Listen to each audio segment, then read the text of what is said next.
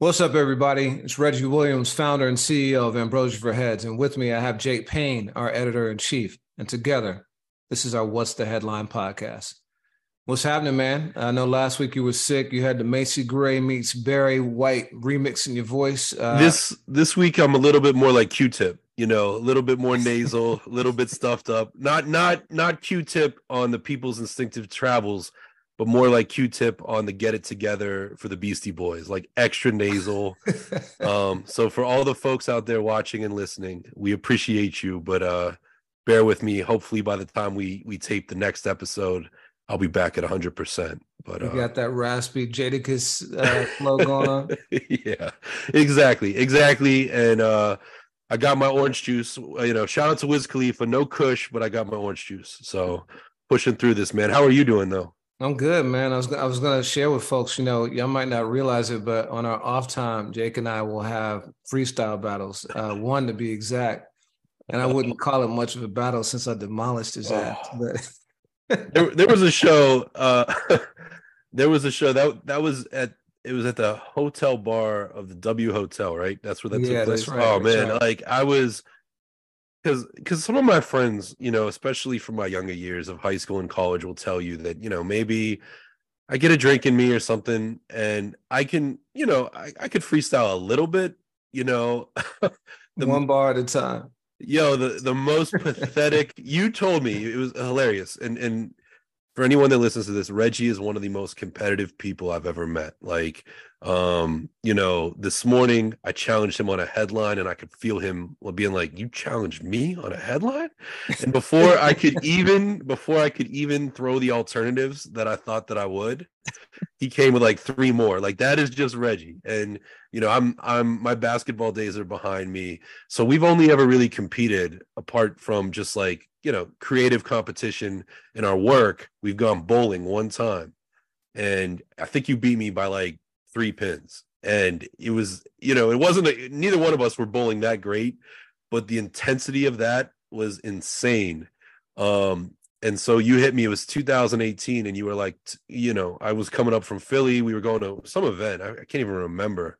You were like, tonight, you better bring some battle bars because I'm gonna bust your ass. Pause.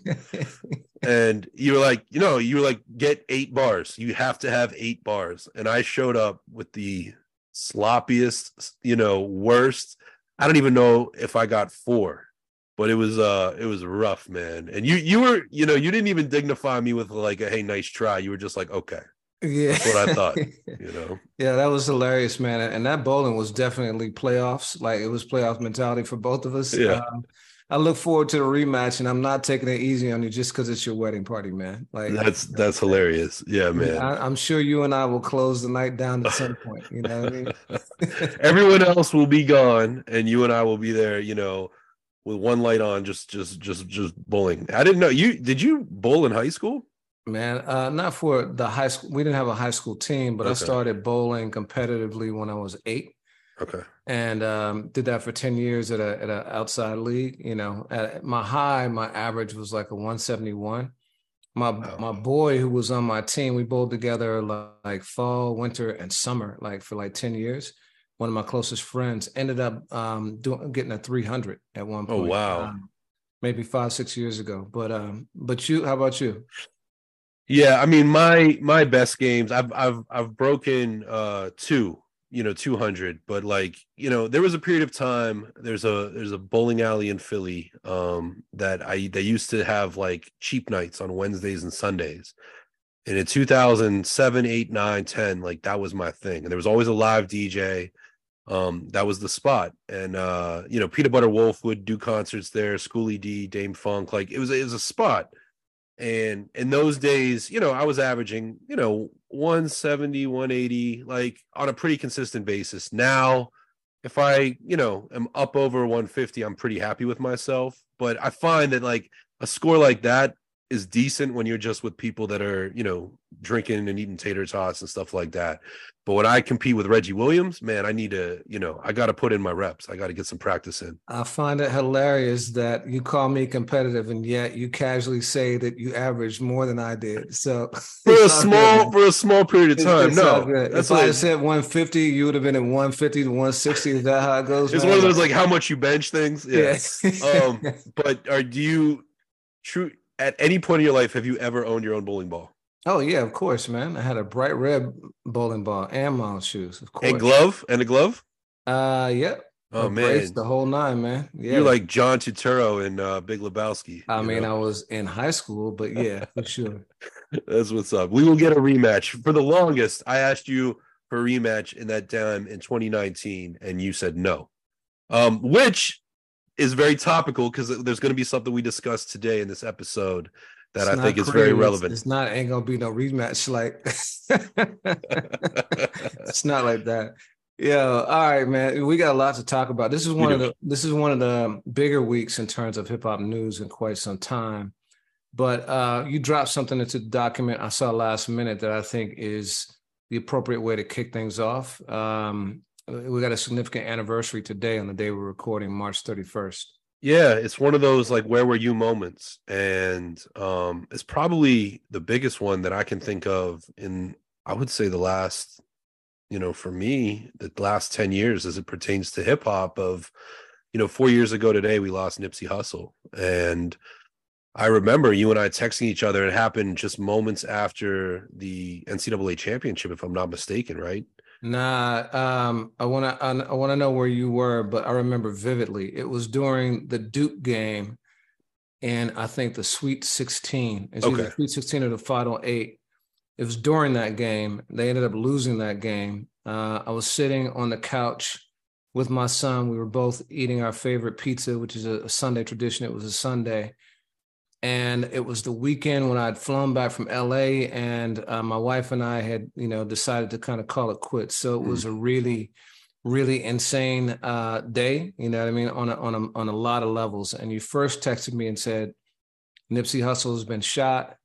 It doesn't look good from the photographs. And then, like a half an hour or so later, like they announced that he had died. So it was crazy, man. What about you? Where were you when you found out? Yeah, it's funny, man. I mean, I was in a totally different state of mind than I am now. I was living, I had a studio apartment in West Philly, and I was sitting there. It was an incredible game. I remember the lead kept changing, and I'm not I'm nowhere near the basketball fan you are, let alone college. And I was invested. And it's funny. I mean, it just goes to show you, I couldn't remember if it was the championship, but I was watching the game and saw that and texted you. And then I wrote the story, which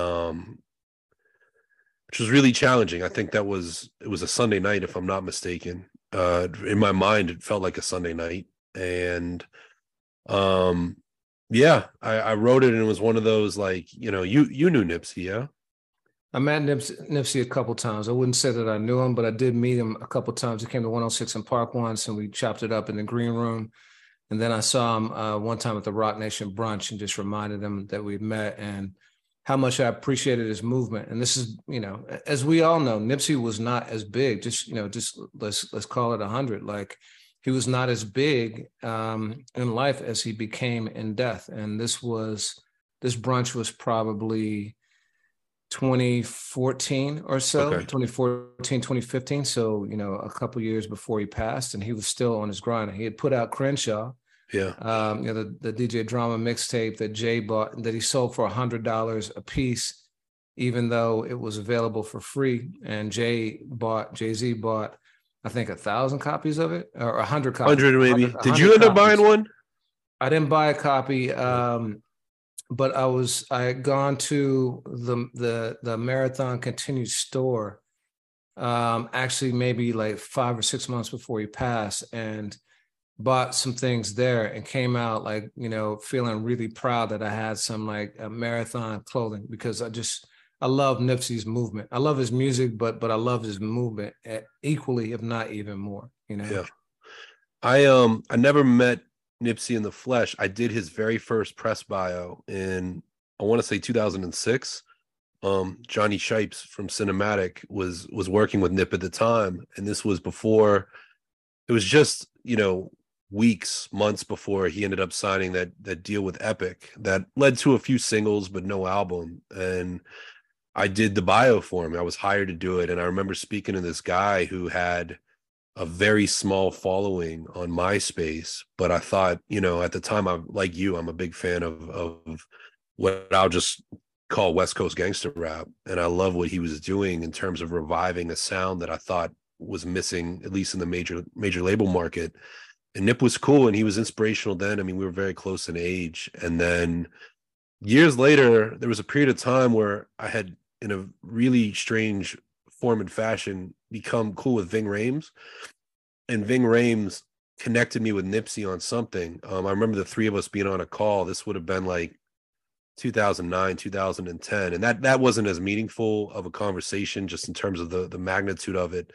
But like you, I really came to appreciate Nipsey, and I love what he represented, not only in terms of ownership and empowerment and Black empowerment and financial empowerment, but also he was somebody who had a lot of doors, I feel like, close in his face.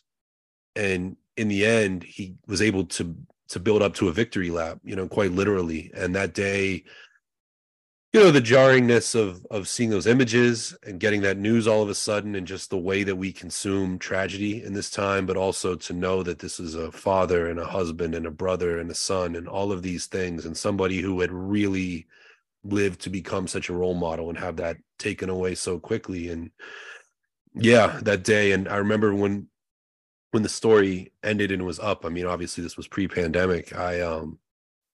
I went out for a few drinks. I just needed to calm my nerves, and literally I needed to be around people. And I always think of that day. Actually, funny enough, yesterday I just drove by the place that I went for a drink. And it brought me back. Every time I see it, I think of that night. So, yeah, man, you talk about his message of empowerment. I think the thing that resonated with me even beyond that is that his grind was independent. Yeah. He had signed a deal, but he truly built his own movement for years before, getting that major label deal. And it's bittersweet that the album came out. I believe it came out posthumously, right? No, it didn't. No, it was just come out. It had just come out. Yeah. Which we see a lot too, right? Big had his victory lap with Completing Life After Death, and it came out just 2 weeks after he passed. Dillo with Donuts happened at the exact same time. I mean, it does work that way. And Nip saw that he was on such a crazy trajectory, and Grammy nomination, and yeah, just a really one of those moments. And then obviously less than a year later, we were in the thick of the pandemic. Yeah, so he had, as I said, I saw the Marathon store. And he bought several properties in that Crenshaw area. It was my first time spending meaningful time in Crenshaw, and you could see the gentrification in progress. It's still very much a very multicultural neighborhood, but very different than it was even 5 years before that. But to see him have that acumen to purchase, I think he owned that entire strip where the Marathon store is and where he met his demise. But just seeing that kind of mentality, that kind of hustle, truly living up to his name, or his name embodying his spirit, resonated deeply with me. Shout out to Johnny Shipes too. You mentioned that he worked with Nip early on. A lot of folks might not know who he is, but he has a company called Cinematic Music Group. He worked with Big Crit, Joey Badass, Smoke DZA, Mick Jenkins, and there's is it La Russell's now too, right? Is he working with La Russell also? That I don't know, but I mean, he's done a bunch. He's been very successful right now with artists out of Florida and Alabama. Just a host of a lot of these guys that have been making noise. But yeah, I mean, Johnny, again, just to talk about independence, I mean, he has really helped build a company that has allowed artists to, outside of the traditional label system, own their works and do great things with it. And he's empowered a lot of people that I respect in this industry. And it's just I still do work from time to time with that company, and good stuff. Yeah, for sure. Well, we're going to get back to Nip because we got some new music from him today, Yeah. or, some unreleased music to be more specific. But, rest in peace 4 years later. Let me ask you this, though. So this happens a lot, too, but I haven't seen it mushroom to the extent that it did. Why is it that you think that it takes someone dying for a message like Nipsey's to really reach its maximum potential? Because the outpouring of love for him when he passed was different than I can remember in a long time. It was at a greater scale. It lasted longer. I mean, you said it already or alluded to it, that news cycles are very quick these days. Things come and go within a couple of days, even, like with artists who had achieved like takeoff. But the Nipsey thing, man, like there was such an outpouring and for such a long time. Why do you think that was? I think you alluded to one half of it a moment ago, just in terms of attention. I mean, nowadays, you could put out a great album and the very next week, there's some other new music that might not be a great album that's taking that real estate of that conversation. And with Nipsey, I feel like people just sat down. You had to process it. And if you only knew the name, or you only knew, last time that I checked, or like whatever the new single was, all that was you were reading, whether you were reading Twitter timeline or you're reading articles, you're listening to podcasts, there was just so much perspective to understand. And in the case of Nipsey, the more you understood, the more you're going to buy in, just because his story is so remarkable and his message is so authentic. So that's half of it. And then the other half is, that J curve that he was on. Like, it happened after finally a great album. I mean, he had put out great mixtapes, but he was watching it translate in the traditional release setting. He's getting Grammy nominations. He's got the woman of his dreams. And I feel like people mourn Nipsey longer just to kind of see that through. Because if you don't, that's where the story ends. And I feel like people empower themselves enough to just honor him. Last week, I walked through a mall and, you see it still to this day in like 3 different stores. You'll see Nipsey tribute shirts, and you see it with XXXTentacion and different people, but Nipsey really represented a generation like that. Yeah, I think it was a testament to his grind also. I think that is what resonated with Jay-Z, because Jay, as we know, had a lot of trials and tribulations in the beginning of his career and had to do it himself in order to become who he became. I think that he clearly saw a lot of himself in Nipsey. And, I used to use this example quite a bit when talking to folks about what we were trying to do, AFH, and that we were trying to build true fans. And the example I used was Nipsey, and contrasted it with, say, Trinidad James, and this is no shade on him, but his song. So his song, All Gold Everything, did roughly 100 million streams on YouTube. And on YouTube, the rule of thumb is you get about $1,000 per million streams. So All Gold Everything generated approximately $100,000 for Trinidad James. Nipsey, on the other hand, sold 1,000 copies of a mixtape for $100 each. So far less volume, but exact same revenue when you do the math. And that to me is a reflection of a true fan base, rather than people who are fleeting in for the thing of the moment. And so I think that movement, first of all, was a lot of people who truly cared dearly about him in this movement. And that's the outpouring we heard. And I think that was contagious. I think that people started to understand that, and then they dipped into the message themselves and saw its power too. So that's I would agree with that very well. It's astute. So rest in peace to Nipsey. Much love to his family and to all the fans that continue to support him, and the great music that continues to come out. He had a great song with Dr. Dre last year, Diamond Mind. Yeah. Produced by Alchemist. Incredible. But yeah, before we get too far into it, if you are listening and have made it this far, please like, comment, subscribe, hit the notification bell, whatever you can. We appreciate the support. We've been getting a lot of great comments recently. We try and engage with those. They're deeply appreciated. Your time is appreciated. And so if you can do that, even more appreciated. Absolutely. So big week music wise, we've had a ton of stuff going on. Let's get into this because one of the things that happened during the pandemic was Verzuz. And we've talked about it before. One of our biggest episodes was we stayed awake and did a recording at like 1 o'clock in the morning after the arguably the most electric Verzuz of all time. I'll say not necessarily the biggest, but among the biggest was the LOX versus Dipset. It was held in the Madison Square Garden Theater, so not the major arena. And Jadakiss in particular, all the LOX, they came super prepared. They rapped all of their songs. They were not rapping over records. They came throwing elbows verbally. It seemed the tension was in the air. It seemed like it could spiral out of control the way it actually did for 3 6 Mafia and Bone Thugs. And Bone Thugs, but it didn't. And these guys ended up going on tour afterwards. And I think that it was after this one that Fat Joe coined the phrase, yesterday's price is not today's price. Word, yeah. And it turns out that's quite literal, but we'll talk about that. But this week, Jim Jones called for a LOX versus Dipset rematch. And just the other day, Jadakiss said he was down for it.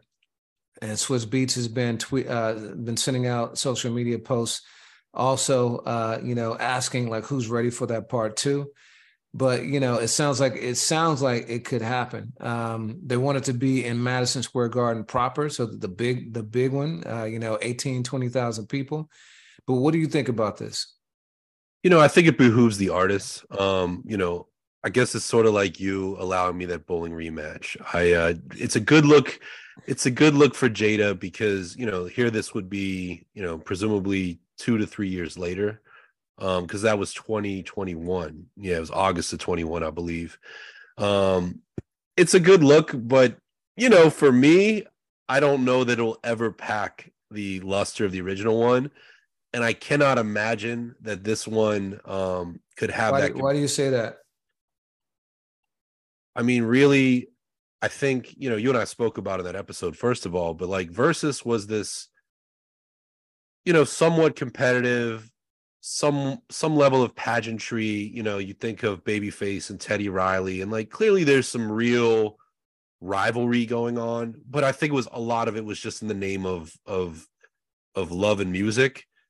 And the LOX came so strategically and so rehearsed and so in sync that they used that moment to truly level up their legacy. I mean, we ran a headline of that being Jadakiss's, it wasn't coming out party, but it was Jadakiss, like a career defining moment. That was our headline.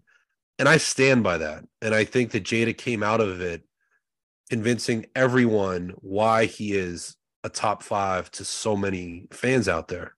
And I don't know that you can redo that. And I don't know that a rematch is going to do it. But if you look at whether you want to talk about Rocky Balboa or you want to talk about,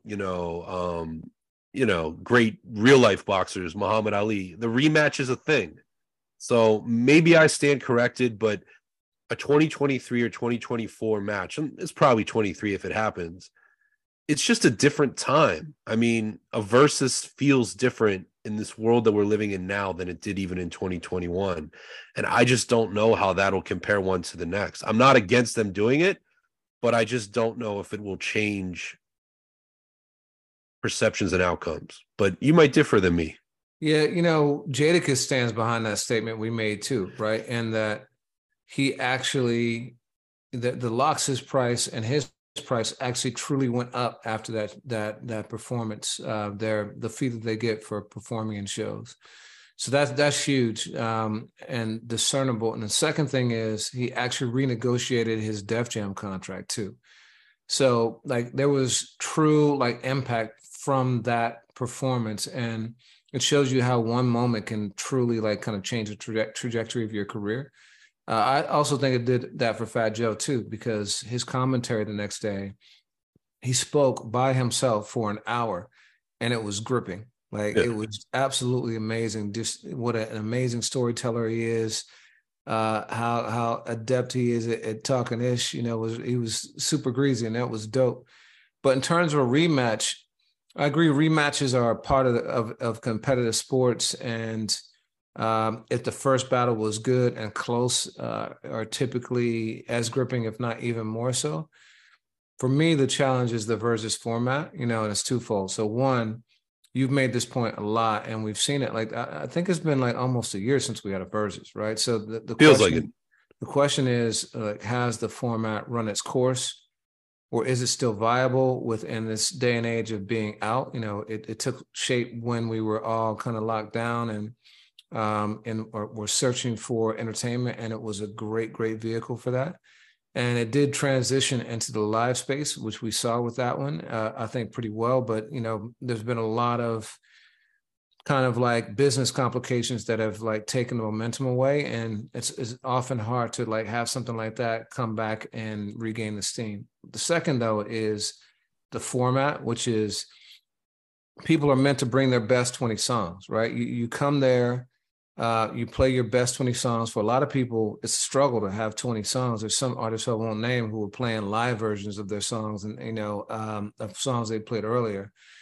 And not many artists have 20 bona fide like hits or classics. And so to say to them, look, you're going to have to do 20 more, I think is a really difficult proposition. And if you just rehash some of the older ones, that doesn't feel, to your point, as fresh as before either. So I think it's a real challenge. Yeah, I mean, and that's what made the LOX such, in my opinion, an underdog. I mean, Dipset had so many fans, but the LOX came in and they did mixtape joints really well. And you mentioned Jada redoing his Def Jam contract. Some of those mixtape tracks were then formally released on the Spotify.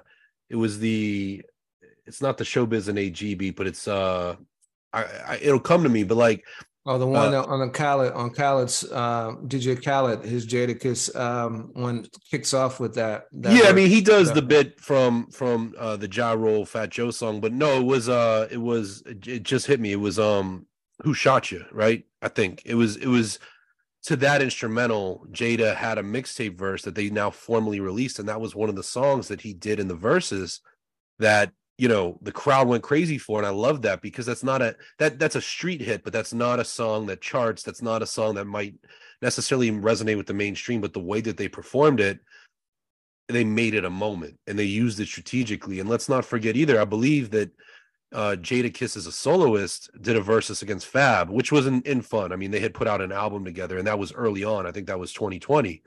So you're going to come back for a third time. My question is if for some reason, Dipset has the bigger reaction, or the social media's takeaway is Dipset ones, what does that really change things? Because one thing I'll say to Jim Jones and Cam, and I've never heard anyone say that they didn't lose, but I don't think that they lost in any way coming out of that. I don't think anyone thought less of Dipset as a brand, as an entity, or its original members out of that night. They just maybe thought that the LOX are better live performers.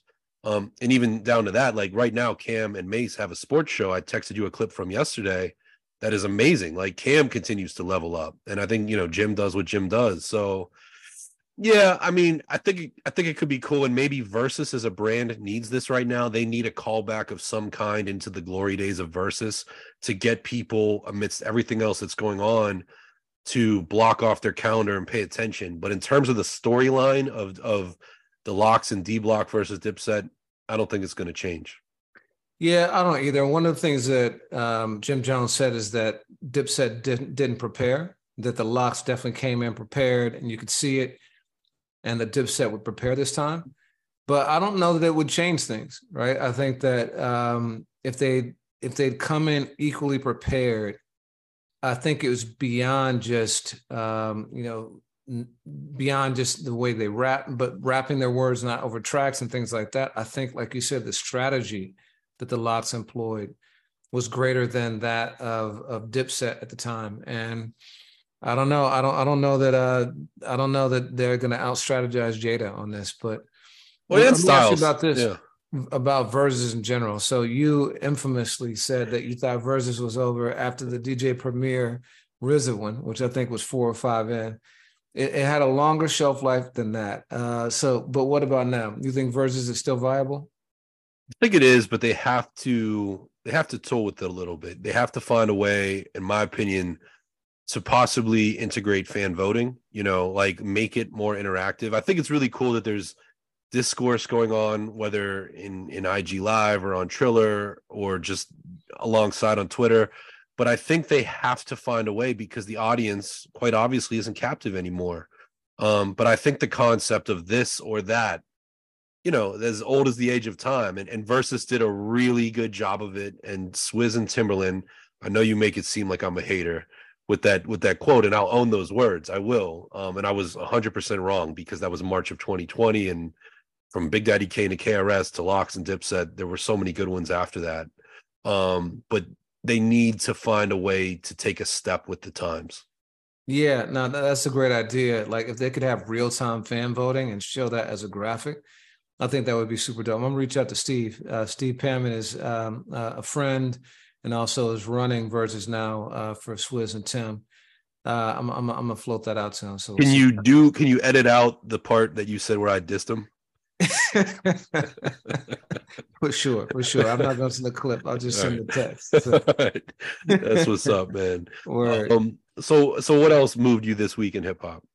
Well, I think you should lead the next story, man, because you're the one who reported on this for the site. You brought my attention first. Pretty tough story, especially given that it relates to a person who played a very significant role in my earliest experiences of hip hop. Sure. But you want to kick this off? This Friday, your favorite emotions are back on the big screen in Disney and Pixar's Inside Out 2. It's time to greet your Team Riley. It's anger. Let me at him. Fear. Safety checklist is complete. Disgust. Ew. Sadness is in the house. Oh, no. Hello, I'm anxiety. I'm one of Riley's new emotions. Disney and Pixar's Inside Out 2. There's a part 2? We're going! Rated PG. Parental guidance suggested. Only in theaters Friday. Get tickets now. Another day is here, and you're ready for it. What to wear? Check. Breakfast, lunch, and dinner? Check. Planning for what's next and how to save for it? That's where Bank of America can help. For your financial to-dos, Bank of America has experts ready to help get you closer to your goals. Get started at one of our local financial centers or 24/7 in our mobile banking app. Find a location near you at bankofamerica.com/talktous. What would you like the power to do? Mobile banking requires downloading the app and is only available for select devices. Message and data rates may apply. Bank of America NA, member FDIC. Yeah, 2016, there was information that emerged, and one person who's not in the notes that you and I share that I believe is the reason why this truth has come to the light is Star, Troy Terrain from Star and Buck Wild, and later not Everyday Struggle, but Everyday on Complex. Yeah, Everyday Struggle. Yeah, Star for years. I mean, I was an avid Star and Buck listener, always said that one of hip hop's pioneers, really had some proverbial skeletons in the closet. And it became known right around this time, 7 years ago, in the spring of 2016, an accuser, Ronald Savage, stepped forward and said that when he was underage, Afrika Bambaataa, who is a hip hop artist, Afrika Bambaataa and the Soul Sonic Force, and, creator of Planet Rock and Looking for a Perfect Beat, and host of other breakthrough, records for the genre, as well as the founder of the Universal Zulu Nation. Ronald Savage said that he had molested him. And in the days that followed over the next year, several additional accusers, both attaching their names and remaining anonymous, did the same. At a young age, like young teens, adolescents. Yeah. And that, the accusations allege that members of the Universal Zulu Nation in the leadership position at that time were aware and did nothing. The accusations also said that through the journey of hip hop, Bambaataa gained access to these underage boys, just like, because this has very much been about, mentorship and belonging to a, hip hop culture, that, he was around young people. He was a mentor. I believe in his early days in the 1970s, he was something of a youth advocate, in the Bronx. So this story caught a lot of attention at the time. And while Afrika Bambaataa has never been formally charged nor arrested, he definitely has been removed from the spotlight. And, you know, here we are right now in the 50th anniversary of hip hop. And in those 7 years, you know, Grandmaster Flash at one point, who was another godfather pioneer of this culture, stepped forth and said to Kool Herc, there were three of us. And, you know, in the 1990s, there was a Source magazine cover of these three guys as hip hop's founders: Kool Herc, Grandmaster Flash, Afrika Bambaataa. And so Bambaataa is kind of out of the public light in the wake of this, you know, these accusations and potential, you know, fall from grace. And, you know, now we are in the thick of the 50th anniversary. And one thing I should add is that after those accusations, the Universal Zulu Nation stepped forth and said, and severed ties, at least in a statement, with Afrika Bambaataa. Now that gets complicated because there was a leaked call, and this was published this week in an article at Rolling Stone, where Afrika Bambaataa said otherwise. He made, you know, a comparison that the Zulu Nation was him. How could it be without? But the reason you and I are talking about this on this podcast is there's an organization called Hip Hop Stands with Survivors. It's an advocacy group that is started by journalist Leela Willis, who's a co-founder of it. And she's organized a demonstration. It's survivors of sexual abuse in this case. I was saying the name of it. Yeah. But you're absolutely right. Yeah. I mean, on behalf of the survivors of, you know, Afrika Bambaataa's alleged abuse, they're coming forth and asking the executive director of the Universal Hip Hop Museum, Rocky Buchanan, to step down.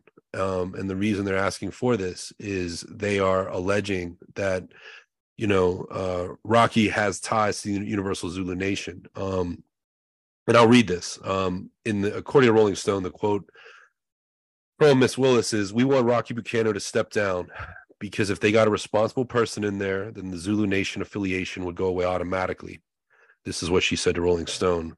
"We are going to stay on the elected officials to stop our public dollars from funding that museum, from the mayor of the Bronx borough to the president of state legislatures and Congress. They are re-traumatizing survivors all the time with all that Zulu stuff." And so have you visited the Universal Hip Hop Museum? It's not open yet. This is the one that is being constructed right now. Right. And, but there's been some private events there. I just didn't know if you had been there. I've been to, I don't think to that, I've been to some other hip hop museums like in the Bronx, but this one I think is still being constructed. I think Got you. I think it might open this summer, or that's the goal. I know that Mass Appeal's been involved in it and quite a few others, but and it's got a lot of funding from the city, which is, you know, part of what the protest is here. Right. And in the headline, Miss Willis, you know, is really, from what I understand, putting pressure on New York City Mayor Eric Adams, who, you know, has definitely represented his being a part of the hip hop generation and being, you know, a fan of the culture, and has endorsed some of these, I think, contributions going to the museum. He calls himself the first hip hop mayor, which is a complicated assertion. And I would encourage anyone listening to this to check out our AFH family, the company man, Justin Hunt, because he did a deep dive about Eric Adams and this very topic a couple of weeks ago, which I think is really, really good. It really lays out like kind of some of the conflicting things that may have happened that call into question that title of the hip hop mayor. But go ahead. Yeah, absolutely. And I was connected to Eric Adams years ago through a hip hop legend that I'll keep nameless in this sake, but I've spoken to him, and I know he's many things, and I would urge anyone to check out Justin's piece, but I know his relationship to hip hop as it reflects on his policies, you know, is questionable. But I saw this, and I'm really well, first of all, is there anything just from a fact standpoint that we should add to the conversation right now? No, just again, reiterating that the Hip Hop Stands with Survivors advocacy group wants Eric Adams to cut funding for the Universal Hip Hop Museum. The museum has received funding from the state of New York I think $7 million or something like that, and they've received additional funding from the city of New York. And I think we got to lay out the connection between Rocky Buchanan and Afrika Bambaataa and the Zulu Nation, and why they're calling for him to step down. Yeah, so I don't I received emails from Rocky Buchanan. We've spoken over email. I learned a lot about his story through an interview he did years ago with our friend Sean Sotero and his Cypher podcast. And Rocky Buchanan, which was news to me, co-founded Strong City Records, which I don't know if you remember Strong City, but they put out records by Busy B and some of Diamond D's stuff with Ultimate Force. They were a Bronx-based label, and it was co-founded by Rocky and Jazzy J. And if you know the history of Afrika Bambaataa, he was referred to in history as the master of records, somebody who knew a lot about different music. And when you look at, Planet Rock having Kraftwerk elements and, all these different genres, that was Bam's gift. But when it came time to sometimes cutting and scratching and really rocking the party, it was Jazzy J, who I consider, a hip hop hero. That's just me talking. And Jazzy J went on to, co-produce It's Yours for Tila Rock and has definitely done a lot of things, mentored a lot of Digging in the Crates. So they had this label. And Beat Street. Yeah, absolutely. And, was instrumental to the early days of Def Jam. And this group is really questioning Rocky Buchanan's ties to the Universal Zulu Nation. And in the Rolling Stone report, Rocky denies that he has any ties to UZN. One of the things in the early days when the Universal Hip Hop Museum was raising money and trying to build awareness, one of the people on its board was Cutman LG, who is part of the Universal Zulu Nation and had a radio show at the time with Afrika Bambaataa. So while Rocky is saying, I'm not involved, there's ties within this organization, at least historically, that are adjacent. And that's where it can get, I think, a little bit murky. I at a recent press conference too, Mr. Buchanan shouted out the Universal Zulu Nation, which to me, I'll just editorialize this much, like that is a key part of hip hop's history. That was a movement in the 1970s to take people off the street and kind of empower them through the tools of hip hop, rap and break and DJ, graffiti, peace, love, and understanding, all of that. Throughout this all, Rocky Buchanan said that, he, and I'm paraphrasing, but, sympathizes with the accusers. He's taken that stand. For me, just having read the Rolling Stone article, I'm very sensitive and, totally to, the damage done by sexual abuse. And when we were reporting on this story a lot in 2016, you and I spent a lot of hours just making sure the words in our reports were really accurate, that we were using reportedly and allegedly, and just really laying out true journalistic integrity. I look at this museum and we are at the forefront of hip hop having its first museum of this kind. And, I can't speak on Rocky Buchanan's character, but for me, everything that I've read up until this point, I personally have not seen a strong association with Afrika Bambaataa. So to read this, I kind of question why now, why in the midst of it all. And that's not to, mute, silence, take away from any of the accusers.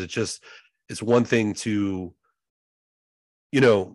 make sure that Afrika Bambaataa and those that follow him are aware of these accusations, but it's quite the other to take it out on a museum, in my opinion. Yeah, I think it's different. A different thing to take it out on the museum versus to address a person who might be still connected to someone who has potentially done harm to people, using all the allegedlys and all those other things. I separate Rocky Buchanan from the museum. He's the executive director currently, for sure. I don't know what his ties are to Afrika Bambaataa, if they remain. I do think that, I didn't know that Ronald Savage had worked at a record label that where he was one of Bam's first accusers, that Rocky Buchanan had co-founded with Jazzy J. I didn't know that. That's a really deep connection when you think about the fact that like if this stuff occurred, it probably occurred around that time. I think that it's a very complex situation, and he obviously did have strong ties with Afrika Bambaataa at some point, Rocky Buchanan, that is.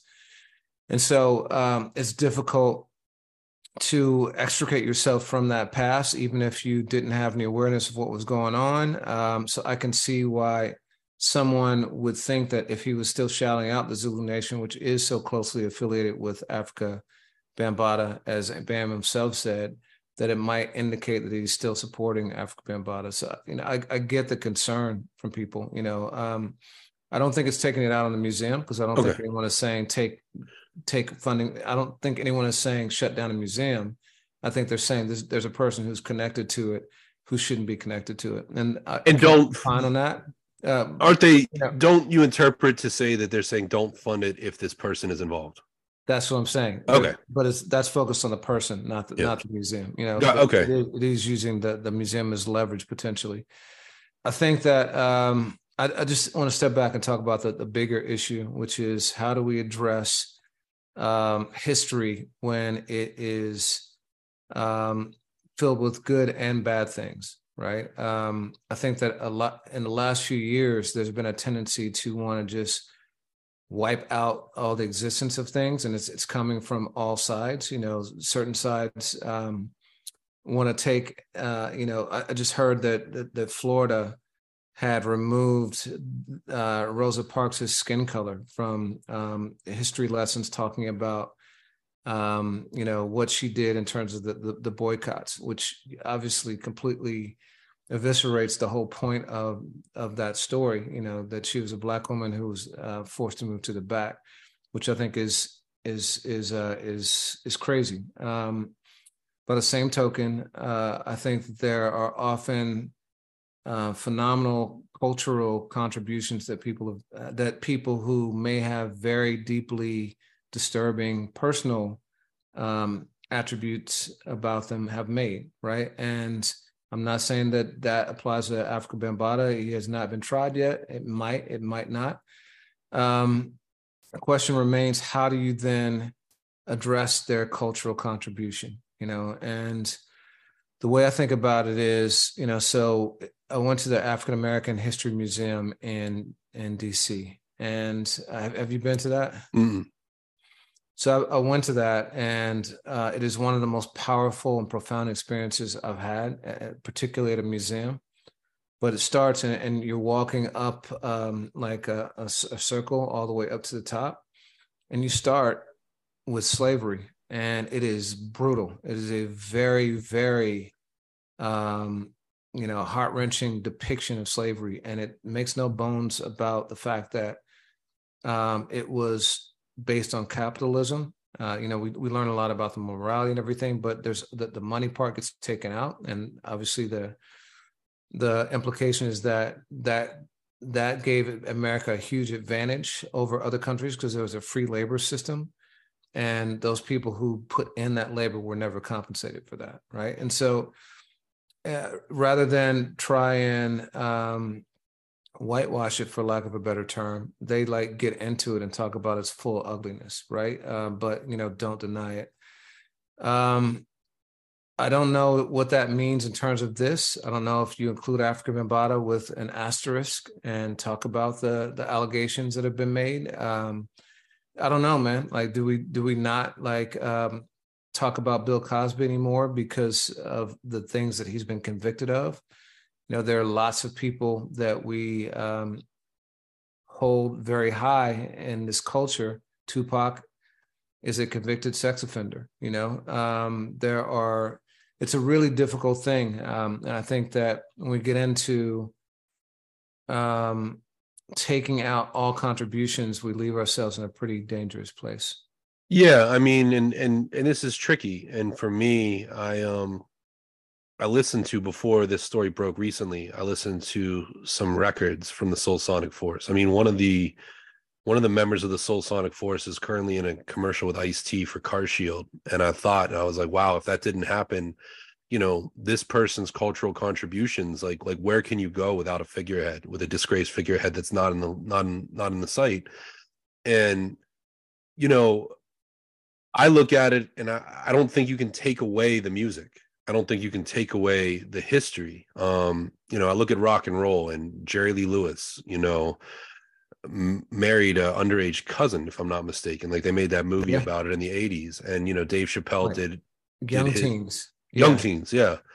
And Dave Chappelle did his thing on Chuck Berry, and those two guys, are some of the earliest, if not founders of rock and roll as we know it, and we still, I still hear Run Run Rudolph every holiday season. And, the music, you still hear Johnny B. Good. The other day I was hearing it as I walked out of a grocery store, and I feel like it's the same, but you can't erase it. But it's this year, I was very curious, how documentaries and how the story of hip hop would be told as it pertains to somebody who, while not convicted, has had numerous people come forward and say this. And it does. It's just a bigger question. And you and I have talked about this on the site and on the podcast as it pertains to R. Kelly and Michael Jackson, and I think Tekashi 6ix9ine, just a range of figures. But to me, you make a good point about the Cosby Show of Bill Cosby has been accused and convicted of heinous things, but the show is the show. And while most networks might not want to touch it, some do. And I think there were merits to the show that you can't take away just because one of its members or one of its creator, its actor did these other things. It's just a real conundrum. Yeah, I think where I fall is you separate the person from the problem or from the behavior, and or from the art, I should say. You separate the person from the art. And so I think there's a way to talk about a person's artistic contributions to something without in any way suggest, talking about their character or what they've done, which, so I think there's two ways, right? Either one, you go whole hog and do what I was saying earlier. I think that gets difficult though, because so much of this stuff, like what has happened with Afrika Bambaataa, has not been proven in a court of law yet. And so, and this is not to take away from anyone who might be a potential victim, it hasn't been proven or established without a reasonable doubt at this point, so it's difficult to address something like that.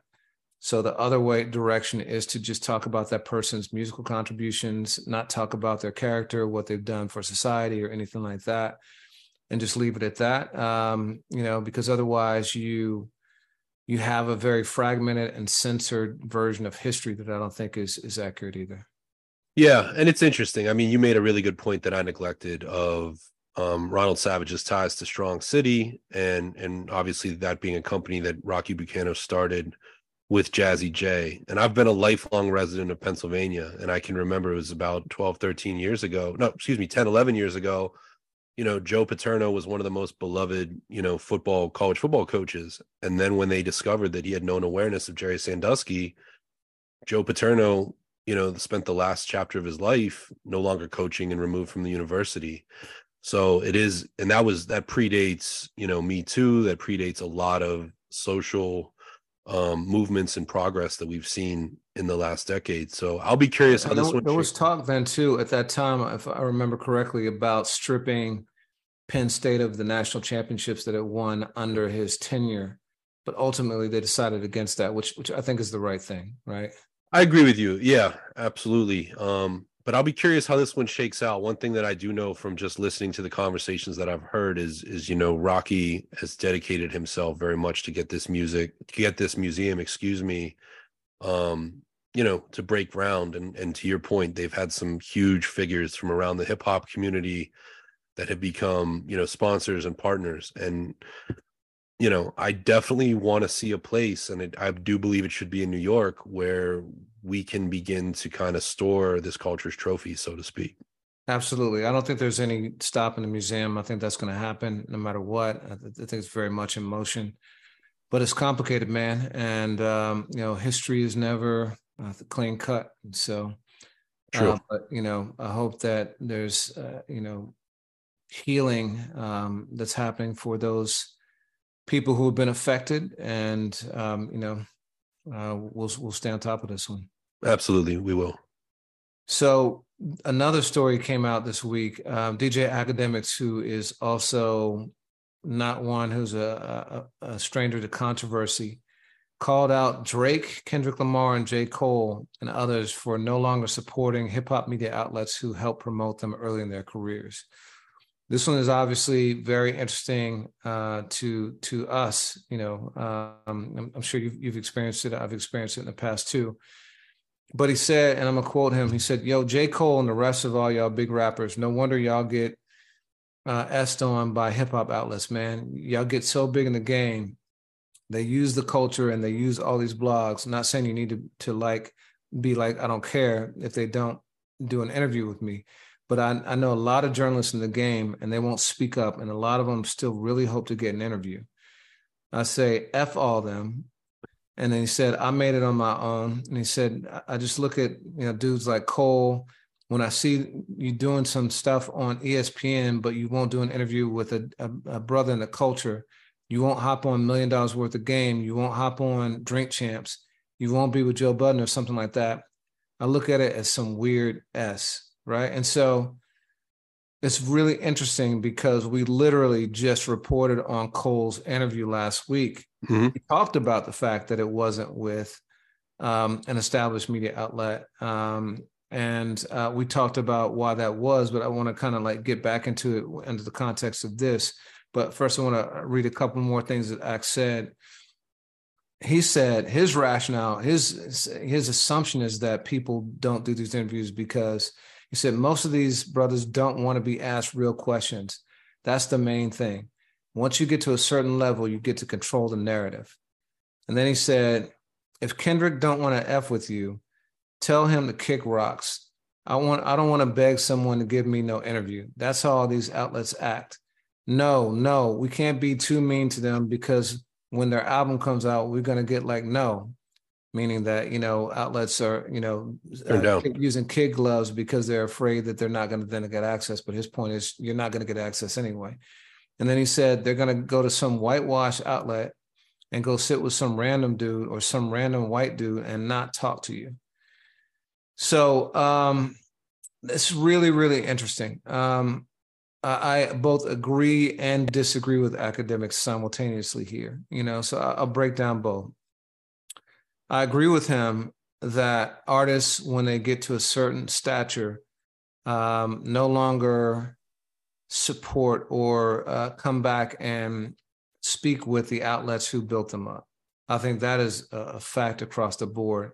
I wouldn't limit it to race because I see it in like other genres too. I think it's more sensitive here because most of the biggest media outlets are not controlled by Blacks who are the predominant part of rap culture. And it becomes kind of a catch-22. So you get big and you want to get on the Rolling Stones and the MTVs and the other kind of big mainstream platforms. That's your goal. But on the flip side, if you were to continue to support the Two Dope Boys, the Nah Rights, the Ambrosia for Heads, the whoever it might be, then those outlets would eventually become on the same scale as those. And so I can see Akademiks' point in that regard. The flip side where I disagree is that he's saying that this is about hip hop versus mainstream media.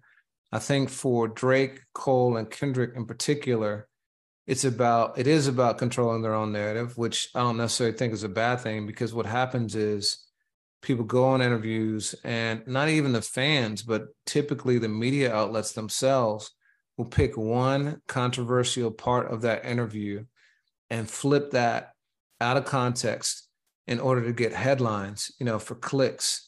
And so artists have seen that time and time again and just don't want to be a part of that. So they'd rather get their message out directly to fans. Once you get it out there to fans in any kind of digital format, people are going to do what they want with it anyway. But at least they've had the opportunity to control their narrative and put it out there. And I don't even see controlling your narrative as ducking. I see it as truly wanting to have your story told in full, proper context. And it is what it is. And I would say that we, you know, especially, and, you know, we have checks and balances, you and I, like, try and keep each other honest on this.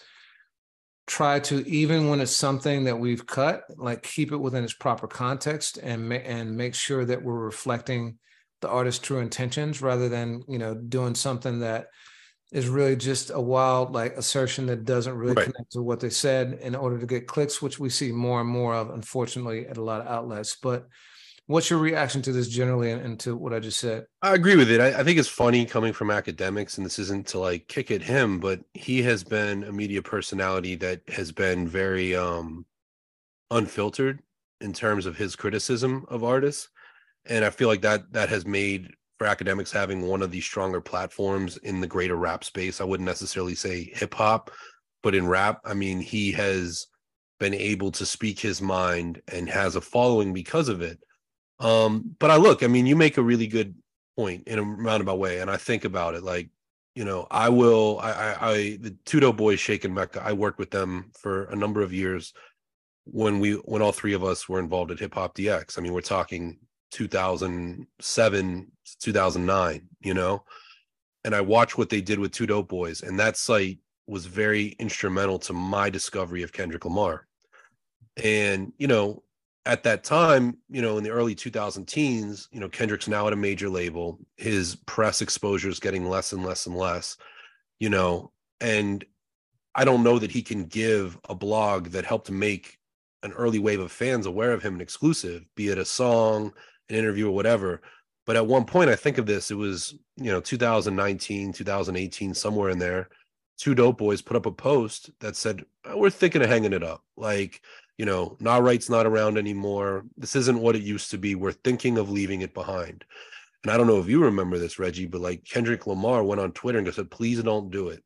You mean so much. Like he affirmed their contributions to the culture. And I thought that was incredibly, real of Kendrick to recognize what one publication had meant to him and to show them love and to get all these other people to come in and go, no, don't. And Two Dope Boys is still publishing as we speak. And on the interview front, I think that there is a frustration. As somebody who's been doing this for 20 years, I was one of the first people to interview Wiz Khalifa. We're both from Pittsburgh. I covered him. I decided to cover him, and I greenlit a story that I did in 2004, 2005 at All Hip Hop. Wiz Khalifa has gone on to become a multi-platinum. He might even have a diamond certified single. When Wiz does press, he doesn't seek out Jake Payne.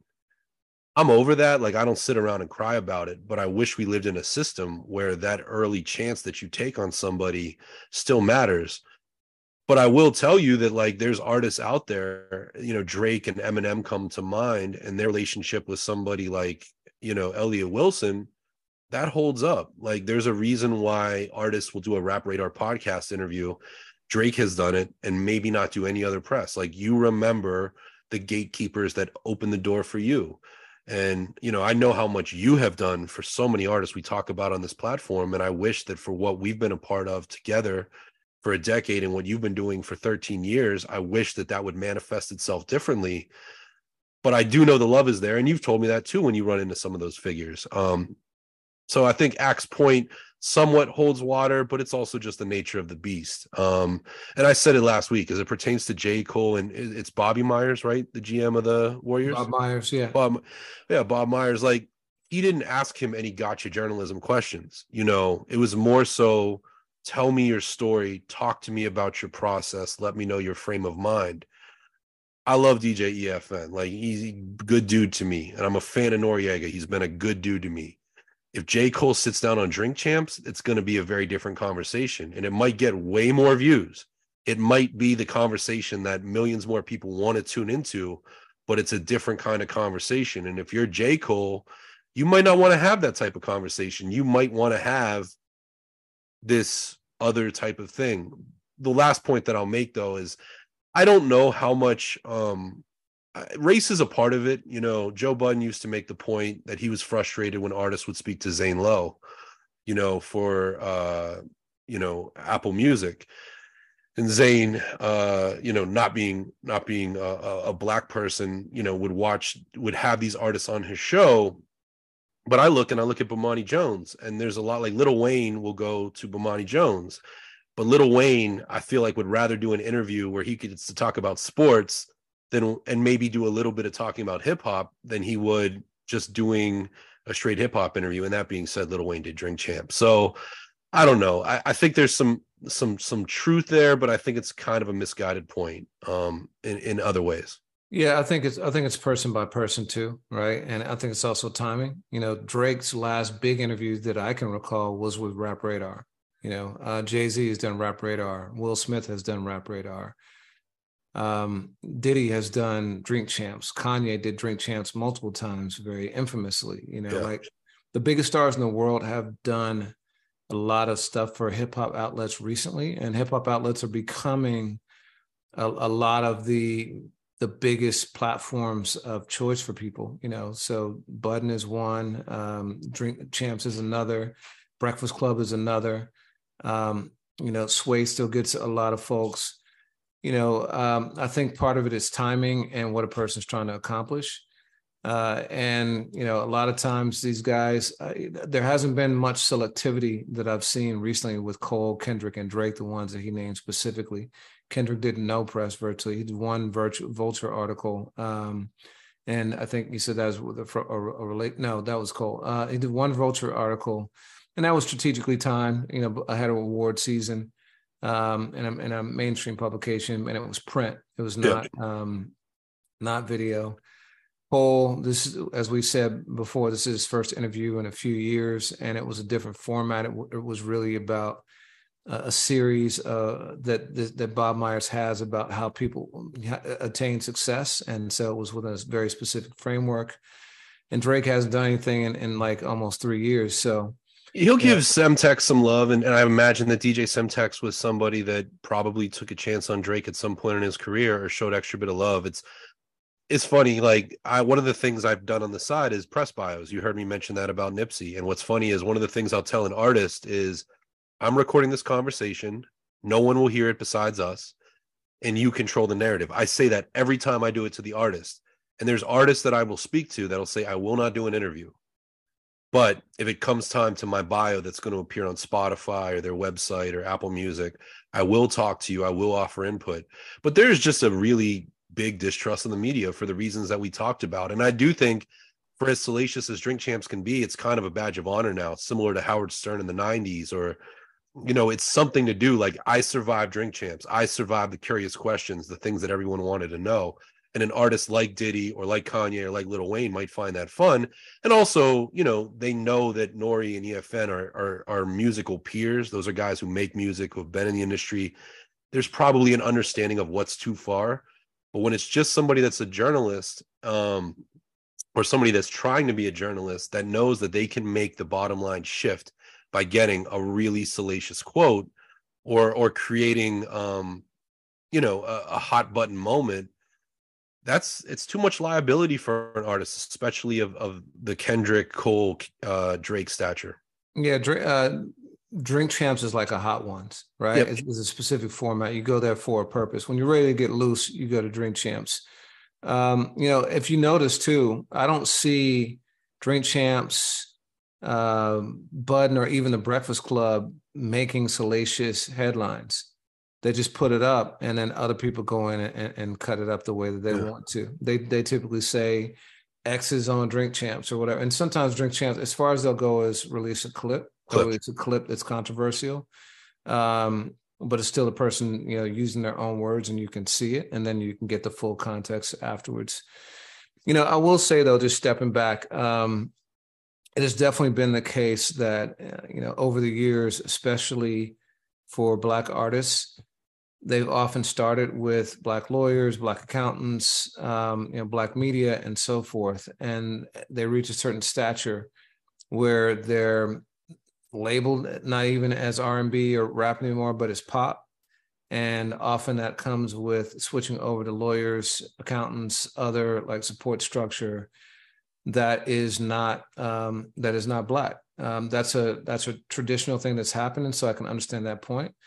But by the same token, there's also been a change. You know, you see people like LeBron, who has a team surrounding him of strong Black executives. Jay-Z. Carter, Rich Paul, you know, and so forth, Jay-Z and so forth. So even that is changing. So I don't think we can make blanket statements anymore. I think that all this stuff is nuanced. You got to look at all the different circumstances that might apply with respect to each artist and understand that individuals are acting differently. There's plenty of people that you and I can call for an interview at any time who are legends in the game, legends to our audience. And so and also I feel confident, as you suggested, that any person I've worked with in the past, if I run into, it's all good. And, an interview is one thing, a very significant favor that might be more impactful is another. And I think that I have a better chance at those a lot of times in the interviews. So we'll see. Yeah, absolutely. And that's very well said. And to me, an interview isn't always, that's not always the end game. You and I have had interviews that we thought would change our fortunes. And I think over time, we've realized that's not always the case. And we can offer more support to an artist in other ways besides just taking an hour and all the hours of prep that goes into it. So it's big picture stuff, For sure. All right. Well, let's move to the next thing. We're going to talk about music in a minute. So when you need mealtime inspiration, it's worth shopping Kroger, where you'll find over 30,000 mouth-watering choices that excite your inner foodie. And no matter what tasty choice you make, you'll enjoy our everyday low prices, plus extra ways to save, like digital coupons worth over $600 each week. You can also save up to $1 off per gallon at the pump with fuel points. More savings and more inspiring flavors make shopping Kroger worth it every time. Kroger, fresh for everyone. Fuel restrictions apply. And we just talked about Jay-Z a second ago, and Jay-Z was in the news this week because Damson Idris, who is, if folks don't know, the star of Snowfall, he plays Franklin Saint, British actor, the it guy right now. He was trying to get his green card, and it turned out that Jay-Z played a very significant role in helping him to get his green card. You never heard this. Jay is public about a few things, like when he worked to get hundreds of fathers out of jail for Father's Day, and his work to reform criminal justice in terms of bail and things like that. He's vocal, but I've heard this so many times that behind the scenes, he is pulling strings and helping people out in ways that no one will ever know, and is super humble about it. It's ironic to me because there's so much hate directed at Jay-Z. And, I think, especially when stuff like the NFL happens, he doesn't get any leeway, and he even says, as you would say, shoot me some bail on this. But, he actually is doing so much more than people realize. Why do you think there's so much hate directed to him about this kind of stuff? And two, why do you think he stays silent on so much of it?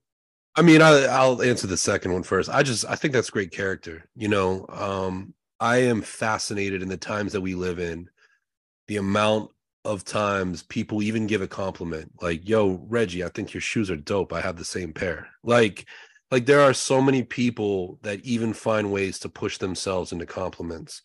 And Jay, who, I have to say, it might sound corny, but there's a lot of characteristics in terms of moving with honor as a man that I've learned from artists. And Jay is certainly somebody that just, I think, has role modeled what class is to me, a lot of times in my life.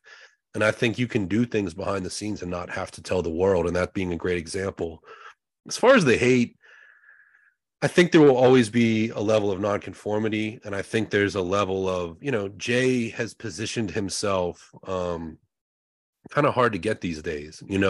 We see him coming late to the Grammys. You see, how he moves. He is a man of respect. And I think that distance from him and the common folk can cause folks to, think that he's out of touch or resent him. We ran a piece when he did his Khaled verse last year that Justin, our dear friend, had just made a case of, is he too removed to speak about some of these issues? And, we acknowledge that as a possibility that some folks may agree with, even if in the case of me, I didn't at that time. But yeah, I think that'll always come with superstardom and power and wealth. But what about you?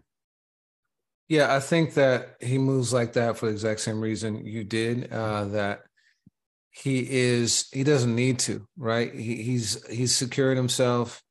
He's going to help a lot of people. It's not for the fame and for the publicity. It's really for the game and doing it for people. And so there's no need to do it. He's got plenty of publicity when he needs it.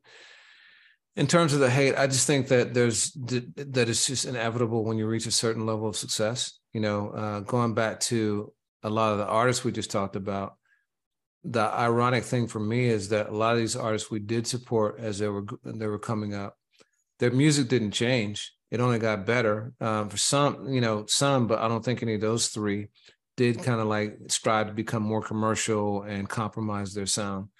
Those three just continued to get better, and yet you see hate directed to them in a way that was not present when they were an underdog releasing mixtapes. I think there's just something about, there's that saying, we love to build people up and we love to tear them down even more. Yep. There's just, people resent success. And I think that Jay being the most successful draws a lot of that resentment, One of the things I've been thinking about recently, so Lamar Jackson, not to go on like too much of a tangent, is in the midst of a very significant contract negotiation, probably the most significant in the NFL this year. And he's representing himself, which is interesting. He threatens the power structure in a couple of ways. One, he's looking for guaranteed compensation in a way that only Deshaun Watson has gotten. And Deshaun Watson, if he gets it, he could be considered an outlier. If Lamar Jackson gets that same kind of guaranteed compensation, then it could be a paradigm shift for the NFL, where they have to start offering more athletes of that stature guaranteed compensation. And even though they should do that because other leagues do, and it's by far the most dangerous, they don't, and they're trying to preserve their economic system.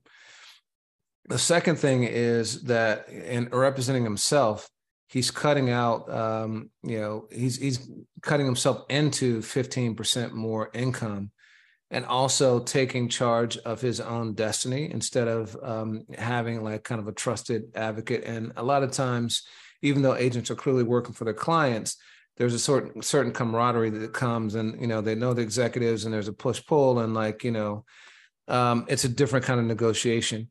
If he were to do this himself, he's also showing, hey guys, you don't need this. And so there's a few kind of like factions that might be rooting against him a little bit in this situation. I've wondered though, given who Jay-Z is and his affiliation with Roc Nation and their sports management, and given what we're learning about him with Damson Idris and others, I wonder if he's like been pulling Lamar Jackson's coat behind the scenes and saying, yo, you should do this, you should do this. I don't need any money from you. I'm good. I just want to see you win. I really wonder, it would not surprise me if that was going down, but any thoughts on that? I mean, my only question is, Jay also has a relationship with the NFL, and you alluded to it a moment ago. Would that at all put him in a weird position to, on one hand, be mindful of self-empowerment, but on another, the league is right there. And if nothing else, we've seen at least Roc Nation having a strong hand in Super Bowl halftime show curation. Could not one... if it's in secret. Fair enough. Yeah. Not if it's in secret. But, to your point, thinking long-term, and Hov is, I'm sure, a chess player, if he does have intent on buying a team at some point, he might not want. But you know what? Maybe he philosophically believes that athletes should have guaranteed contracts. I'm sure he argues that all the time for his. So I think like if it's Lamar versus the system, he's going with the system. Well, listen, as a diehard Pittsburgh Steelers fan, I want Lamar Jackson to get paid by an NFC team. I need him up and out of the AFC North. Okay. I see you. One other thing before we get to music that I thought was really interesting is DJ Jazzy Jeff is in the news. I think it was the third. It's what are we, the 35th anniversary of the first ever Grammy win, which was DJ Jazzy Jeff and Fresh Prince. Their album "He's the DJ, I'm the Rapper." So in celebration of this, a phenomenal interview done by our colleague Jerry Barrow over at Hip Hop DX. It's Jeff kind of almost doing an oral history of that night at Grammy 1989 when they chose to boycott the show, in contrast to 35 years later, or 34 years later, at the hip hop tribute for the 50th anniversary, where he's on the stage, and just the juxtaposition of those two experiences that Jeff had, being shut out, not even televised, and not going in the first year when he won, and being part of arguably the greatest rap music display ever in the Grammy history. 34 years later. So he's talking about Brand New Funk, which is one of my favorite ever DJ Jazzy Jeff and the Fresh Prince records. It's mine, hands down. You put it on now, it still hits. I put it on barbecue mixes all the time. And it turns out the version we've heard all these years is not even the version that he wanted. And so I'm gonna read this. He said, I think the thing where I said it was bittersweet was I stayed through the entire mixing process, produced the record, mixed the record. This was the early days of 808, meaning drums. I'm putting 808s in records like Brand New Funk. This is almost like breaking a sonic rule. I got this banging, and this is how I want it. I tell the engineer, like, no, we want it to be prominent. We want it to hit. He's like, okay. I didn't go to the mastering session.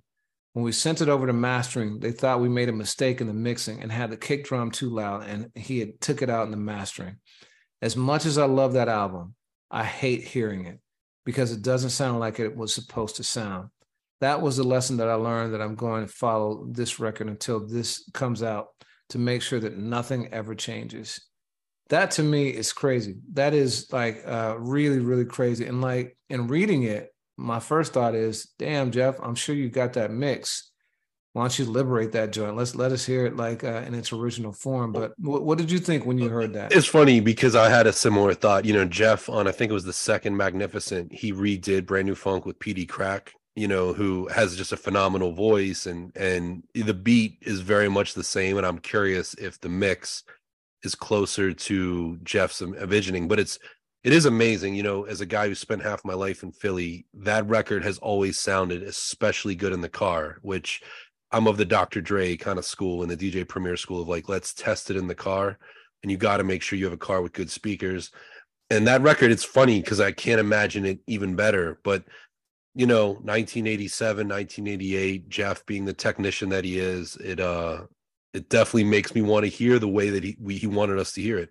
Yeah, for sure. What was cool too is Jerry Barrow, who was my old editor at my former editor at Scratch Magazine, and I've known Jerry a long time, and he's a great dude.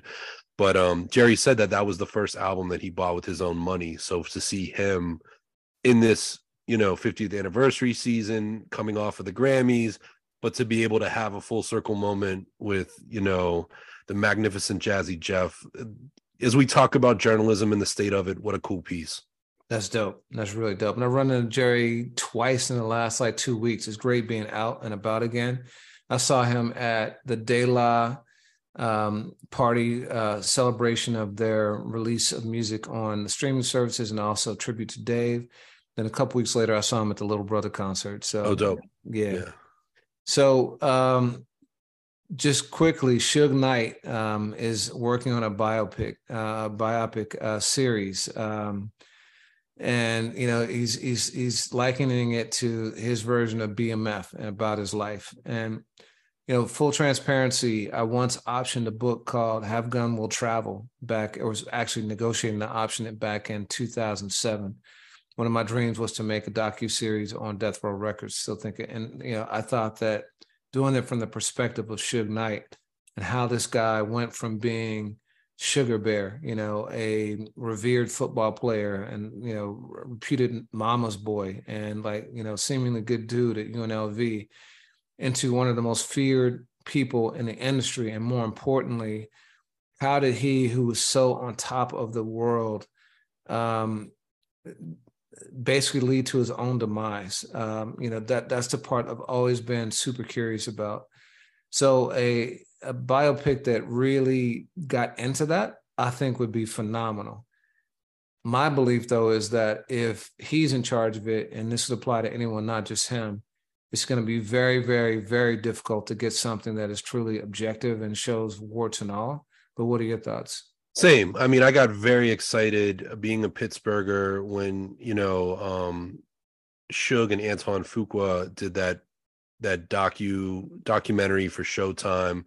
what was it called? American Nightmare, and it was spelled Night like Suge Knight.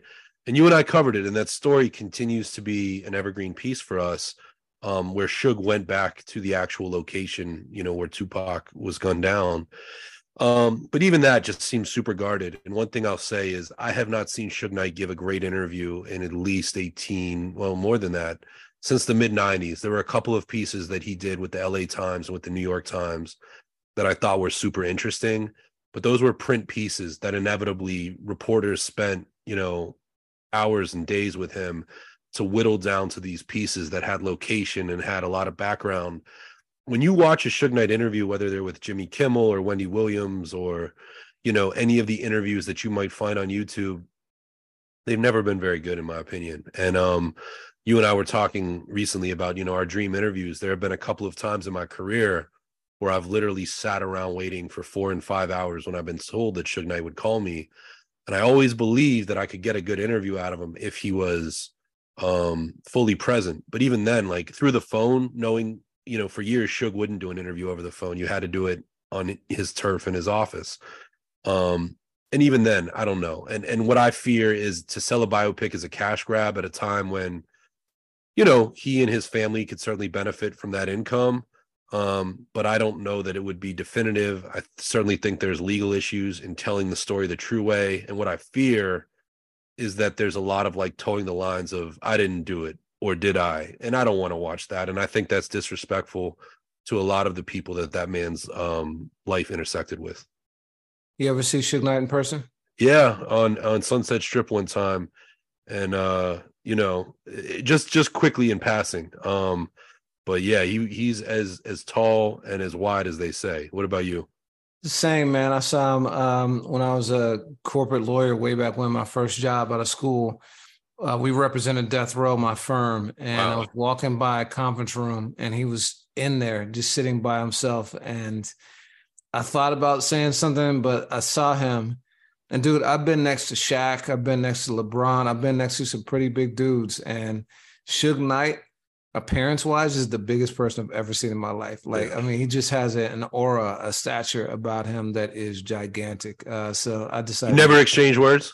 Nah, I decided not to. I talked to Jimmy. I spent a fair amount of time with Jimmy Iovine, but not Suge, man. No, not at that time. Yeah, word. Well, I'll be curious. All things Death Row I tend to watch for better and worse, and we'll see how it plays out. One other thing before we talk about new music that I'll bring up, Madlib, who's another kind of evasive figure, has been in the press again. Madlib, you and I talked about it a few episodes ago. Talib Kweli and Madlib put out a sequel to their Liberation mixtape album from mid-2000s, and it is exclusive to Luminary, where Talib's audio podcasts with Dave Chappelle and Yassine Bey appears, The Midnight Miracle, as well as the audio to the People's Party podcast and Black Star album last year. But they're doing some press for it, so they hit Sway in the morning, and they hit Ebro in the morning. And Madlib, a man of very few words, admitted that he's got some projects in the tuck, and a few of them presumably are made with the artists. He says he's got something with Planet Asia, who he's worked with before, something with Euro Droog, who he's worked with before, something that this excites me. I'm curious of your thoughts. He's got a project with Erykah Badu, and he's worked with her on the 2 New America albums. Would you be down for a Madlib Badu album? For sure. Would love that. Same. But he also confirmed the existence of 2 albums with, you and I talked about Nipsey, with folks that are not here. One is with Mac Miller. And that album, I think even before Mac had passed, might have been right after, was rumored to be called Maclib, a play on both of their names. And when that news of that hit, immediately representation from Madlib at the time said, don't call it that. This is hyperbolic, something to the same point we're making has been taken out of context. But it seems like they're going to move forward with that. And even Talib Kweli revealed that the song on Liberation 2 that features Mac Miller, Madlib had given both Talib and Mac that beat, and they both had rapped to it. So in working with his estate, they combined those versions to make a special collaboration, which I think is kind of cool. But what's going to mean a lot to a lot of fans is that there's confirmation that they're trying to move forward with the second Mad Villain album, which, you know, for fans of MF Doom, and we did a whole episode after he passed our episode was in 2021.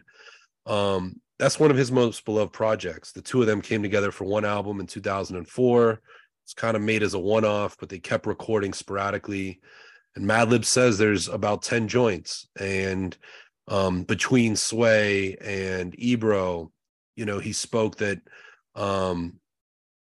it's demo-y stuff, but they want to see it through. And in a conversation last year, or in 2021, after Doom had passed, Peanut Butter Wolf, who founded Stones Throw Records, that put out the first Mad Villain album, said that it's largely in the hands of Sadiq, who is the co-founder of Rhymesayers, which is, you know, huge label, Atmosphere, Brother Ali, etc., where Doom had also put out some music. So, you know, posthumous music is always complicated, but, you know, Doom was such a great artist. We've seen some special verses from him over the last 2 years. If this hits the light, it's obviously something that I'm eager to check for. What about you? Yeah, I agree, man. I think it can go either way. There's a lot of posthumous music that I refuse to listen to. Like, I haven't really listened to much of any posthumous Tupac music aside from the Machiavelli Project, which I consider to be not posthumous because it was, you know, he was fully here fully to you know, A&R and make sure it came out the way he wanted it. But I think that when it's done well, it can be done well with someone who knows the artist and cares. And so I think about what DJ Premier did with that last Gangstar album. I think about what Dr. Dre did, or Alchemist did, with the Nipsey Hussle music for Dr. Dre. There are some posthumous releases that I think can be really, really good. And I think Madlib, having worked with Doom as long and closely as he did, I think they lived together for a while. Like, yeah. And I think that it could be special. So we'd love to hear it. Yeah, I mean, Madlib, the other thing that he said I thought was interesting is he is completely in control of his own career now. So, you know, I mentioned Peanut Butter Wolf. You know, Madlib was the flagship artist of Stones Throw for well over a decade. And then in the last, feels like 10 years, he was with Egon, who was the GM of Stones Throw. And last year, you know, we reported on the story, several people, including Talib Kweli and including Doom's widow, Jasmine, had alleged that Egon was holding on to possessions of Doom's, including a rhyme book.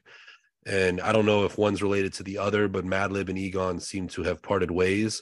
The thing that I think is interesting about that is if Madlib is truly the only person that is in control of his career, I wonder if it will manifest projects that may not have happened otherwise. And when you hear a list of Planet Asia and Droog or Badu, it just makes you wonder. So I'm really curious, because that's one of the most prolific producers and artists in hip hop, and certainly one of the most interesting and curious. And if it means we're going to get more Madlib music, well, buckle up. I'm here for it. For sure, man. And the Black Star album was amazing. And this Talib album is really dope too, man. I really dig it. So cool, man. So speaking of new music, there's a lot today was active. So one of my favorites, one that I've been anticipating for a long time in a way that I haven't anticipated an album in maybe since like the Kendrick album, was Larry June and the Alchemist. They released an album called The Great Escape. For those who don't know Larry June, he's from the Bay Area, San Francisco. He's been around for a long time. I watched a few interviews this week. I didn't realize, I knew he's been around for a minute. Every artist, like we said last week, has been around for at least 7 years before they start to bubble up like this. Mm-hmm. He's been around for like 15 years. Father was in the industry, and he's got something like 15 mixtapes already, or albums. He's got a lot of projects under his belt. I really kind of tuned into him maybe a year or two ago. Jay Worthy did a lot of collaborations with him. I think they had a collaborative album. That's kind of when I really tapped into him. And then his album last year was it Spaceship Chronicles or something like that. Blades, you know, was amazing, and it was heavily featured on our playlist for the majority of last year. But he's a real Spaceships on the Blade, just to get it right. Spaceships on the Blade, yeah. Real laid back, cool, simple flow. but really drops jewels in there. Reminds me a lot of Nipsey in that, you know, he really puts a lot of game into it, but has a very simplistic flow like Nipsey did too. And Alchemist, you know, obviously we've talked about Alchemist. He is a perennial staple on our playlist. Like I don't know that there's been a day in the last 3 years that didn't have an Alchemist track on our playlist. He's that much. But I wanted to like just pull out a couple of like quotes from Larry just to like draw that Nipsey comparison in terms of the messaging. You know, we talked a lot about Nipsey at the top of this and how he was about independence and self-empowerment. And you hear that a lot in Larry's music. So in his song Turkish Cotton, he says, start a corporation and bet on yourself every time. And then on Summer Rain, he says, how you gonna say you boss if you don't handle your biz? Real men stay on 10, take care of their kids. You boys talking too much. It's time to show them ends. I did shows around the globe and never took a cent. That might have went over your head. I'd be thinking different. I bought real estate before I went and bought the Bent. I had sun toes when you was in your feelings, and I didn't need no record deal to touch my first million. Spending money on assets for rainy days. I'm more focused on ownership, not the fame. Boom. And then on Solid Plan, he says, the streets don't love you. Brother, get some bread. Stop complaining, my brother. Go hard instead. Invest in yourself. F what they saying. You can accomplish anything with a solid plan. Like just it's motivational, inspirational, and you know, all about believing in yourself and controlling your own destiny, which is what I love. For sure. I mean, Larry is a case example of it's what you're saying, not how you say it. Like, you know, he is not the most technically, you know, like he's not going to bar you to death, but it just, even as you read that, I'm like, that is food for thought. This is great music. It's great music for the car. I love that you said like he's got a 15-year story. At one point, you know, was on Warner Brothers, was on a major, but he's finding success on his own terms from being authentic. And, you know, especially when you combine Alchemist production, he doesn't sound like a typical Bay Area artist, doesn't have that kind of aggressive feel or the selection of beats that you might expect. But when you think about the independence, the way he talks about like stacking up and getting his money and his relationship with women, he definitely fits in the canon of your E40s and your Drew Downs and your Rappin' Fortes. And I really like that. And to me, Alchemist is so prolific right now, you know, coming off of his Grammy nominated stuff with Freddie Gibbs, you know, doing what he did with Rock Marciano and Armand Hammer. These beats sound like they are 100% made for Larry June. And this album has a really diverse guest list too. You know, he's got Evidence, Joey Badass, Big Sean, Currency, Boldy James, Wiz Khalifa, the guy who you just mentioned, Jay Worthy out of Compton. He's got Slum Village, T3 and Young RJ are on here. It's a Action Bronson, on and on. It's just a really, really, really good project.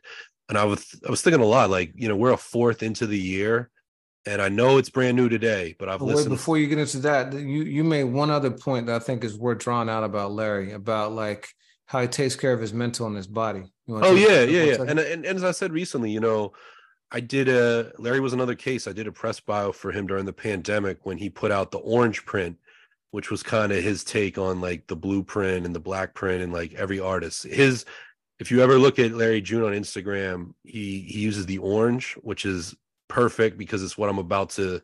He's big on health. Like he raps a lot about you know, clean eating. One of his biggest song is Smoothies in 91. You know, that was his like breakthrough record back in 2019 as far as this iteration of Larry that we're seeing. But he'll talk about meditating and working out and riding a bike, like stuff that I feel like 5 years ago or 6 years ago or 10 years ago, if you and I were having this conversation around other people, like that would sound very foreign to like the rap content conversation. But I love it because, you know, you and I are both like, we'll have conversations about our health and our diet and all of that. And the fact that Larry's doing that at the same time, you know, just like Currency, big on car rap, big on, you know, describing vivid imagery, especially the Bay Area, of taking long drives, even down to his artwork. Like it's a whole aesthetic and it's a whole vibe. And he and Alchemist worked together a lot in recent years, but to see them truly share the billing on a project what I was about to say is this is my front runner right now for my favorite album of 2023, hands down. And to watch Larry, somebody who's a veteran, who even on this record, he says he was broke in 2017, to watch him really take an ascent like this, you love to see it. And he's managed now, he has been for some time, by David Ali, who he shouts out on the record, which is Kalani's manager. So he's in a good system now to watch this type of rap really get its share in the market. Yeah, you talk about his healthy lifestyle. You know, I mentioned last week that they have a documentary out. It's a 15-minute clip that shows you the behind-the-scenes recording of this project. And, you know, unlike most instances where, you know, the recording is happening at night in a like dark environment, no windows, often there's like chemicals like involved. Most of what you see is they're at a house that is overlooking a beach. And it sounds like, based off the project, they were in Mexico recording this, and it's daylight, and they're just rapping, like, you know, they're just working like fully like present in a very healthy environment. So it's pretty dope. And I agree with you. Right now, this is definitely my album of the year so far, you know, and I've only listened to it like once all the way through. I gotta spend some more time with it. I'm sure it's gonna grow on me even more because Al's beats are so complex. Sometimes it takes a minute for them to open up. But yeah, man, really, really dope project. Definitely met my expectations so far, and looking forward to digging in more. Yeah, and you shout out some songs. I'll just close this part of the conversation. My favorite is actually where the album ends, Margie's Candy House, which kind of I equate, like, I always thought the deepest song on Reasonable Doubt was Regrets. Like, for people that say that Jay-Z didn't show vulnerability until later in his career, Regrets nullifies that statement every single time. And, you know, top 5 Jay song for me, by the way. It's incredible. Yeah. And shout out to my man Luke, who texted me this morning about the podcast. He put me onto it back in the 90s. But this song, you know, it actually deals with a little bit of regret. It's about Larry talking, I think, about his grandmother's passing and not being able to attend her funeral and the jewels that she gave him. And it's just like, I'm always curious how artists end albums these days. Like, you know, do you just make it like a, hey, you know, part 2 coming soon, or do you really bookend and emphasize it? And there's this album is 45 minutes long. It's great in the car, but it ends with a emotional crescendo. And I really like the song, and it's one of the best Alchemist beats on there too. Yeah, no, it's super dope. I love that. And also the song with Evidence, which you mentioned, Left No Evidence. Like, he is Ev, man. He and Alchemist just have just that special. He said it himself, like, I rap with Evan Alchemist because Alchemist and his beats inspire me. I can't remember the exact term. I rhyme to Alchemist beats because others don't inspire me. Something like that. Me, yeah. Right. Yeah. So throw it all away. That was the joke. Yeah, exactly. So you can hear it though. Super dope. Absolutely. So, you know, another artist that I would say is absolutely at the top of their game right now is Tyler, the Creator. And this is interesting because I look at Tyler, and I will be the first one to tell you, I was a huge fan of the early days of Odd Future's movement into the mainstream. Like, you know, Yonkers. Yonkers. And I remember watching and rewatching and watching again the Jimmy Fallon appearance with, you know, Yassine Bey, and obviously like the Roots and Tyler jumping on Jimmy's back. And, you know, at the time, Earl Sweatshirt, you know, had put out some videos, but Earl, you know, was living in like a youth camp, I think in the Pacific. So he wasn't there on the TV, but I remember being aware of those guys, and I thought they were interesting. But I won't sit here and act like the Odd Future tape and some of those SoundClouds were my guiding light in the early 2010s. They weren't. I was far more interested at that time of what Kendrick was doing, and Big Crit and Blue and J. Cole, so on and so forth. But watching Tyler in particular these last few years has been remarkable because, I mean, he said it himself in January of 2020 when he won for Best Rap Album, I believe, for Flower Boy. And we covered it on the site, is, you know, he felt very pigeonholed because that wasn't really a rap album. That being said, he won again last year for Call Me If You Get Lost, which in my opinion, not just my opinion, but in a lot of opinions, was Tyler's return to rap. And he structured it as a DJ Drama Gangsta Grills. Drama was very much a part of it. And that was a moment, right? And it was, you know, it won. And huge deal. But I look at an artist like Tyler that, you know, changes from 6 months to 6 months and is so inspired and so passionate, and just like all of his albums are moments. He went and took an album that was 2 years old and released like close to 10 new songs from it, from that same project. DJ Drum is very much a part of it. And he didn't just do it as like we're putting it on vinyl, here's 2 new songs. He did videos for at least 3 of the songs, self-directed them. These are big budget videos, but you know, you were the one this week who kind of brought it to my attention. Tell me what you thought when you saw what Tyler was up to with this. Man, so I had a few thoughts. So first of all, and Drama said this recently on an interview with Sway, Tyler is one of the most underappreciated rappers of his generation. You know, you hear about Kendrick Cole and Drake all the time, but Tyler can rap.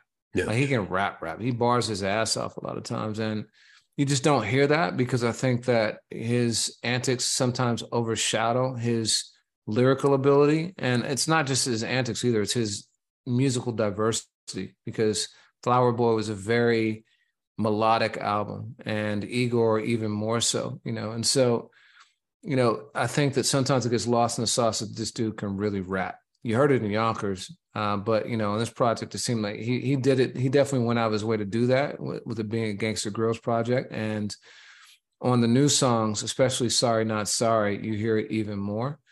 The other thing, though, that struck me is that video is so incredibly creative. Dogtooth was creative too, but Sorry Not Sorry features a bunch of different Tylers in it. And it's Tyler dressed in different eras of his career.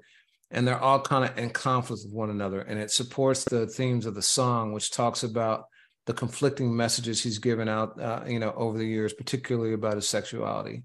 And it ends with him literally just brutalizing one of himself. Like, it's Tyler just like bludgeoning himself, which is a really just crazy, jarring image.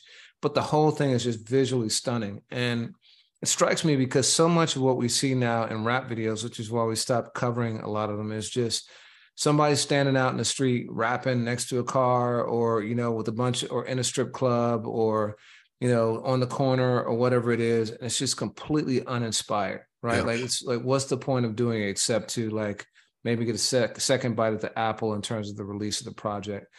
Whereas Tyler holds it up as an art form and shows why music videos are as compelling as they are when done correctly. He's one of the few that still does it. And I think it's just a testament to his all-around creativity that he does this. But this project, to your point, feels much more, it feels like much more than just a bonus deluxe version. It feels almost like a second side to a dope album. Yeah, I mean, I'm really curious what Tyler does from this point forward. And it does make me wonder of, like, I'm looking right now, you know, 7-8 new songs, including, you know, Vince Staples, YG, A$AP Rocky. You know, I just mentioned Erykah Badu when she did those 2 volumes of New America. He could have just as easily put this out as its own album. But I'm wondering for Tyler, who's been so fast evolving, if he's going to stay in this lane. And, you know I just gave the superlatives to Larry and Al, and deservingly so. But if you put this out as another name for it, this clip of songs is some of the best music I've heard this year, hands down. Word. So that and Larry June, you know, check for both. You know, DJ Drama also put out his own project. And, you know, I got to say, DJ Drama has got a chip on his shoulder. I listened to a couple interviews. I listened to one with Sway and then another, I think, on the Breakfast Club. But, you know, he's sticking his chest out, and he's got a right to. You know, this guy has done over 250 mixtapes over the years, ran into some trouble and like even some legal troubles because of the mixtapes. But, you know, survived that and even came out stronger. And over the last couple of years, he's taken more of a behind the scenes position. You know, he hasn't put out a bunch of albums or mixtapes. Instead, you know, he obviously did the Tyler album. He did the vocals on that a couple of years ago. But he's really been focused on his label. And, you know, a lot of people don't realize that his 2 artists are Lil Uzi Vert, one of the most successful artists of the last 7-8 years, and Jack Harlow, one of the most successful artists of the last 3 years or so. That's an incredible record and a huge accomplishment just of its own. But on top of that, he won a Grammy with the Tyler Project a couple of years ago. And, so he's just put out his new album, his first album in a minute. And he's talking his ish throughout, saying, listen, y'all thought I disappeared because I'm behind the scenes. Nah, I'm better than ever. Yeah. And he made the point, listen, like I got 2 albums coming out on the same day. He's got this bonus version of the Tyler album and his own album. And his album is star-studded. It's like a Khaled project, but it's in Drama's voice rather than Khaled, and very much his aesthetic. And it's got Benny, Westside Gunn, Sci-Hi the Prince, La Russell, who is one of my favorites this year. He's one of my favorite MCs I've discovered in the last year. If you haven't heard of him, check him out on our Spotify playlist. Got a couple of great projects that he's dropped already this year. The Omaha winner is one of my favorites too this year. You put me on that, yeah. Tyler, of course, is on it. Benny the Butcher, Fabulous, Jim Jones, Rick Ross. He's got an unreleased verse from Nipsey, which sounds great. Lil Wayne, Wiz Khalifa, Simba sounds great. Jeezy, Jack Harlow, Uzi, of course, T.I., and then and more. Like that's just like the AFH oriented. Yeah, right. The thing of it is, I mean, Drama's a hip hop guy. Like, he's had a successful run in trap or whatever you want to call it. But the first time like the world saw DJ Drama was in a Bahamadia video. Like his roots are in culture, and it definitely does seem like he has a chip on his shoulder, and not for nothing. I mean, Drama has always been one of the greatest ish talkers. That's what made his mixtape so compelling. But I look, and I mean, we're coming off of a year where DJ Khaled was nominated for Best Rap Album, on a DJ compilation project. And I will argue that Drama, to me, this is just to me, has had a bigger moment on his albums when he put Outkast together for the Art of Storytelling 4. Like, that was insane. But one thing I'll say is I don't think Drama's ever had the level of albums that Khaled has. I think that there's always been stops and play. And this one, because he's put out Gangsta Girls, the album, and 3 or 4 other ones, this one feels really full and checks all those different boxes of Drama's tastes and his fandom. And that last song with Sci-Hi and La Russell is insane. I played that 3 times today already, and you added it to the playlist. Yeah, for sure. I added like 4 songs from this. I almost had a 5th, but I got to check myself. I try and only do 4 max from a project because I don't want to just become like an album-heavy playlist. But It's that good, and I tend to do more when there's many different artists. And to your point, like I think that Khaled has bigger moments on his albums. There's always a huge moment.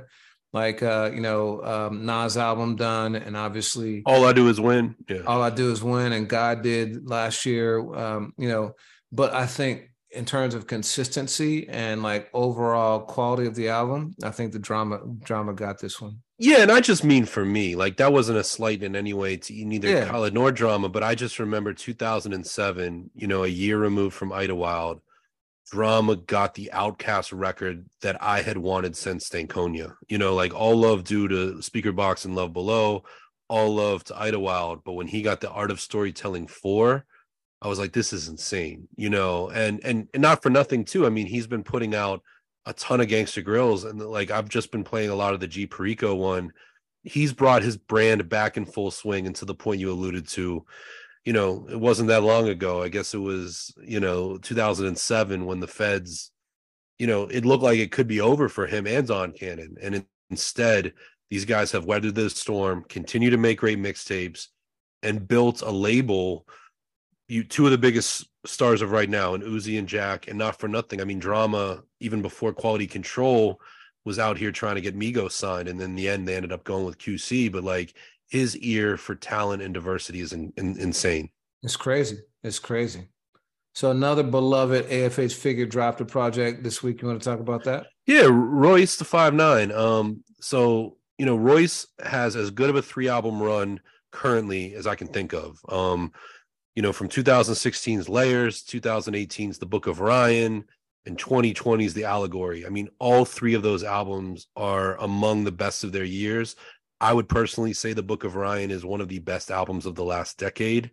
And he's got that intact. And last year he kind of did a greatest hits of recent era Royce, put some new songs on it. You had one, I believe it was called Black Lives Matter with Big Crit. It was on the playlist for much of last year. And now he's returned with a 6-song EP called The Heaven Experience, which was the same title he used last year. These are all new songs. And there's one currently atop our playlist with Redman titled Royce and Reggie, which is, I was trying to see if they had ever worked together before. Back in 2012, before I was ever in the mix, they did a song that AFH covered with Bun B, but this is the first time it's ever just been those two guys. And it's a really cool moment. Royce is not producing this project. He's brought in some guests, including Justice League and DJ Payne 1. But yeah, it's a really enjoyable listen. What jumped out at you? Yeah, I haven't listened to the whole project yet. I like Royce and Reggie for sure, but I got to go back and listen to this one. I was on a drama and Tyler and Larry June wave this morning. But absolutely. Yeah, it is hard to shift, and totally. Well, I listened to it 2 times, and there's a lot of fans out there that love to see the merging of two legends. So of course for AFH, we covered the Royce and Reggie, song, but the one that really sticks out to me is Grown Ass Man. And it very much reminds me of Boblo Boat, which is, I just mentioned The Book of Ryan being one of the best songs of the last 10 years. Royce has almost the same flow, that stream of consciousness, but he's sharing things about his past. That song lives up to its title and is definitely one of the highlights for me. Dope. I can't wait to listen to that. I'm sure I'll add it to the playlist too. But and one more thing I'll just mention of new music is DJ Quik, an artist that you and I hold in high regard, has also just let a long time go without putting out new music. He and Problem teamed up for the Rosecrans. They had 2 EPs and then an LP, but I think it was 2015 where he put out The Midnight Life. But he put out a new single today called Class. And, there's a story on Rock the Bells on him clearing the sample to the song. But what I love about it is DJ Quik reminds people that DJ Quik is a DJ. You don't hear enough scratching in records in 2023.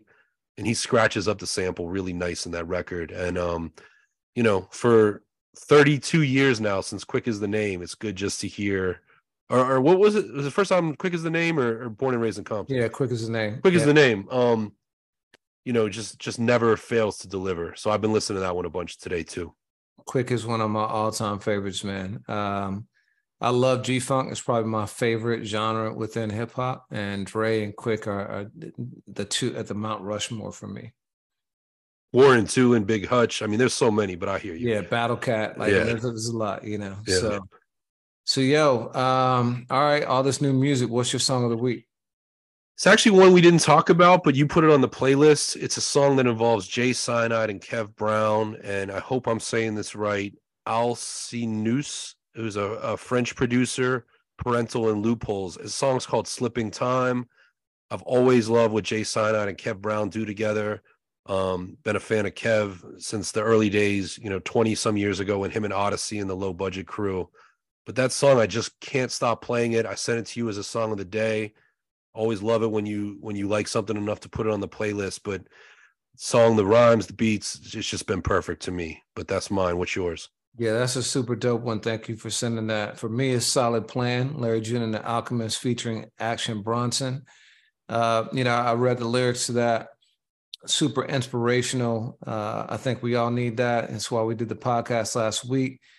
It's why I love artists like Larry and Nipsey and anyone who is on that grind and talks about it. I love it. So yeah, that's my one. I'm gonna make that my song of the day. So that one's it. That's cool, sure. Man. Well, you can hear it in my voice. That's our time. But I thoroughly enjoyed talking about it. The music 2023 is heating up. It's only gonna get better from here. Yeah, man. Well, I hope you feel better. Thank you. Until next week, until we do it again. Thank you for everyone for listening and watching, and peace. Word. Peace. Peace.